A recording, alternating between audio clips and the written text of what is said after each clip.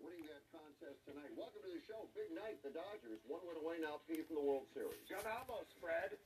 We win. And like you said, I was sitting here being my cynical, skeptical self. You were indeed. And Fred said, stop it. It's great for the city. And it was like my father or my mother had just, given me a big Greek backhand. Which was, back in the day, times have changed now. But you're right, Fred. You sobered me up. And I am very excited about the Dodgers' chances, although the city is still más nervioso about Los Dodgers down the stretch. Well, given what happened last night, there's a reason for everybody to be a bit nervous. But tonight, it all played out the way it was supposed to. Big play in this game. Bottom four, Dodgers were up by a run. Manny Margot tried to steal home. He thought he was Benny the Jet. Yeah, he wasn't. And that was really close. Really close. Or Mark Harmon from stealing home, or Morgan Ensberg from the 1998 USC World Champion College World Series baseball team under the great late Mike Gillespie. It was close, Fred. And I don't really know what happened as far as looking at it. They didn't challenge it. They just kind of went right back to playing. I think I would have challenged it. It was a one-run game at that point. If he scores, the game is tied. It was a gutsy move. It didn't work out. If he had scored, that would have shifted the momentum completely. Now, Clayton Kershaw, not as sharp as he was in Game 2. Dave Roberts yanked him in the 6th after 85 pitches. Here's what's interesting. When Roberts went out to get him, that's when he had caught fire. That's when he was really on his game. And here's what Clayton had to say afterwards about getting pulled. That was the plan. We talked about it before the inning, and even though it was just 2 pitches, which made it seem super fast, and 2 outs, nobody on, we stuck with the plan. So credit to Doc for that one. And D-May came in, threw the ball awesome. Victor, same way. And, Blake, too. Unbelievable job by those guys tonight, which was huge. Hey, you guys got to be a little quiet. My kids are a little tired, if you can't tell. And it's just a special thing to get to be a part of a team like this and get to be a part of some of those names. Hey. Of course, that's Callie and Charlie. Yes, the Kershaw children. Yes. Do you believe what he was saying? I believe the kids more. I mean, you saw what everybody was saying. You heard the lip reading. I mean, there was a little bit of an insurrection going on there at the mound, and that's fun. That's baseball. And they did have a plan, obviously. That's what everybody said after the fact, but it didn't seem like that in the moment. And the sparse crowd that was there let them know. You could see that stuff on Twitter. Very interesting. There's so much drama in all these games, Fred. It goes back and forth. It's a lot of fun for the city, but also a lot of people very nervous, a lot of people with their hearts thumping. All right, so Jock Peterson homered tonight, and Max Muncy homered tonight, and he talked about his big home run in the 5th. Yeah, man, that one felt pretty good. It's one of those things where there's not too many times you're going to connect on 100 miles an hour right in the middle of the barrel.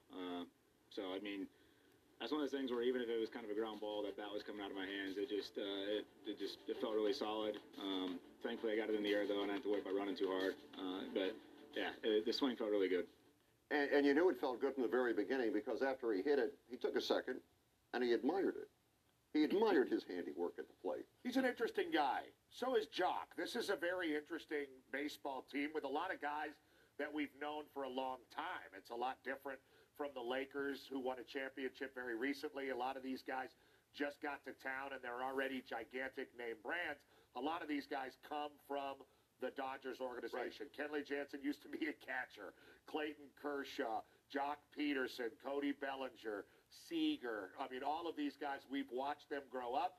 You add Mookie Betts, who's a leader, like a Derek Jeter type to this team, and maybe the sky's the limit, Fred, for a long time, but they got to wrap this one up now first. Well, last night, the sky was falling. It was not good, and Kenley Jansen closed that game last night. Well, tonight, Dave Roberts went with Blake Trinan. He came in. I don't know why they don't use Gratterall. I have no idea. It's all about because they're all playing 3D chess. They're way past us, at least that's what they'll say. They're a lot smarter than us laborers. So what they'll say is, well, we don't put pitchers in for an inning or a time in the game. We put pitchers in for a certain group of hitters that we like those pitchers against. And there's a lot of data and probably like a Microsoft kind of dial-up thing going Sure. on in the background. And it's very complicated, Fred. It's way past troglodytes like you and I. You might remember when Blake Trinan pitched for Oakland, he was an all-star closer. Then he got hurt. So he's back this year. He's healthy. Dave Roberts gave him the ball in the 9th inning and asked him to get the save, and he did. And Blake talked to the media afterwards. I don't remember that. It's the biggest stage, biggest games of my career. And I think anytime someone's here, you face a quality team like them over there, they've been so tough late on our guys, and our guys have grinded so hard and pitched really well. I think, in the playoffs we forget how hard and locked in people are because it's do or die. And yeah, that meant a lot, to me personally, because this team's invested a lot into me, and I think, they bring me on for situations, not necessarily closing, but big outs, and I don't know. It's just it's gratifying, I guess. Yeah. Gratifying for you and calming for the people of Los Angeles. So, Tuesday night, the Dodgers can do something they haven't done in 32 years. That's right, Fred. They can win the World Series. And I was here in studio when the Lakers won the NBA title, and the greatest thing in my life ever happened to me. I got to control the helicopter that was over downtown, watching the celebration, worrying about the situation. It was Gil. Yes, Gil Levis. Gil Levis. I got to talk to the helicopter guy. And if you guys want me, and I'm pretty busy this week, got a couple college football games and a music show to host, and the radio show. Sure. I'm a father and a husband and all. Yeah. But if you want me to come in Tuesday and be on the thing with Gil and to work it with Kathy and everybody, I'll do it because I think it's that important, and I think the city will come to life. Viva! When the Dodgers win, Fred. Viva los Dodgers! If we need you Tuesday night, we will give you a call. Okay, are you saying, like, don't call us, we'll call you kind of thing? Like, For Tuesday night? yeah. Basically, that's what I'm saying. All right, Game 6 is Tuesday night. I think it could be a thing. I think people would enjoy it. If you came in and talked to Gil Levis. Yeah. If I did the helicopter stuff. But on Tuesday night, Chuck and Colleen will be here. They won't want us. The A-team then. But they won't want us here. Maybe you're right. They won't want us. All right. So anyway, that's Tuesday night. The Dodgers can wrap it up. Now, you're watching Again, now. Tuesday night. Yeah, we're going to play the challenge. Of course, we have huge prizes. It's easy to win, but first you have to sign up on the NBC LA app. Releases deep down the sideline. Guyton's got a step. There he goes. See you later as Guyton walks it in. Of course, the Dodgers won, but the real big story was the Chargers won. Justin Herbert lit up Jacksonville. Career-high 347 yards passing, 3 touchdowns. Also ran one in. His first career win. Chargers win at SoFi for the first time, 30-29. So, their 4-game losing streak is snapped, and it all starts with a big guy under the center. Yeah, he's been great. And I did this kid's games when he was at the University of Oregon, and a lot of us football expert types did not see this from Herbert. We knew he was big and strong. He had a good arm. But Mario Cristobal, the Oregon coach, very offensive line oriented. They kept this kid under wraps. They were so much more conservative with him. Yep. And he did not throw the ball downfield. In an NFL game, in the face of constant blitz, this guy is wildly accurate, not just for a rookie, for any NFL starting quarterback, down the field constantly. He makes good decisions. He plays with confidence. His teammates seem to love him. Now, obviously, the Chargers as a whole are far from perfect.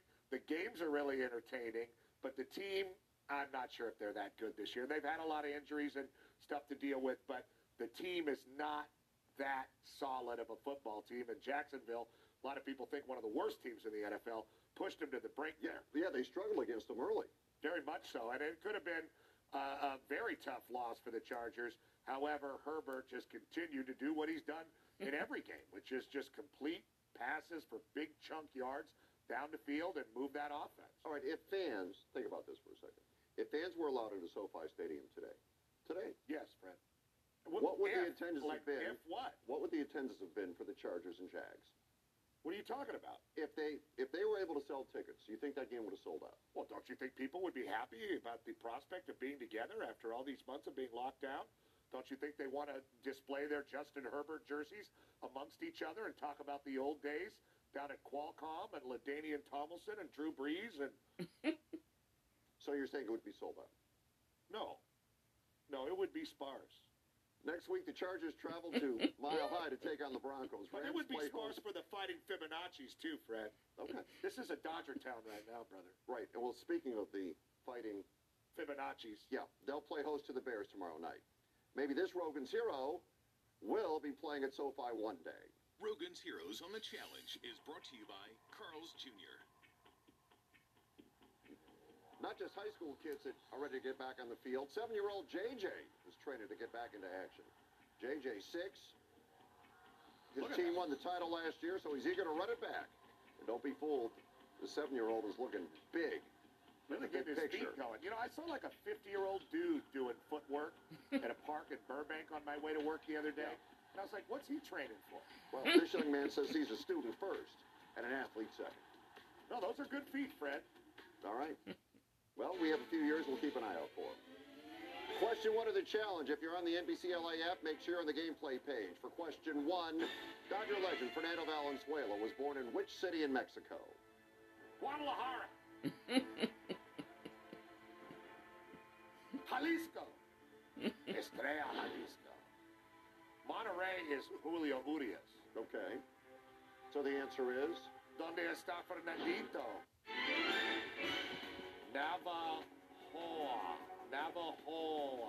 That's it. Órale. To make the most of the outdoors, you need a Ford F-150 with blind spot protection for your trailer, road trailer back. Oh, good on the Dodgers. They won again. How many is that? They have,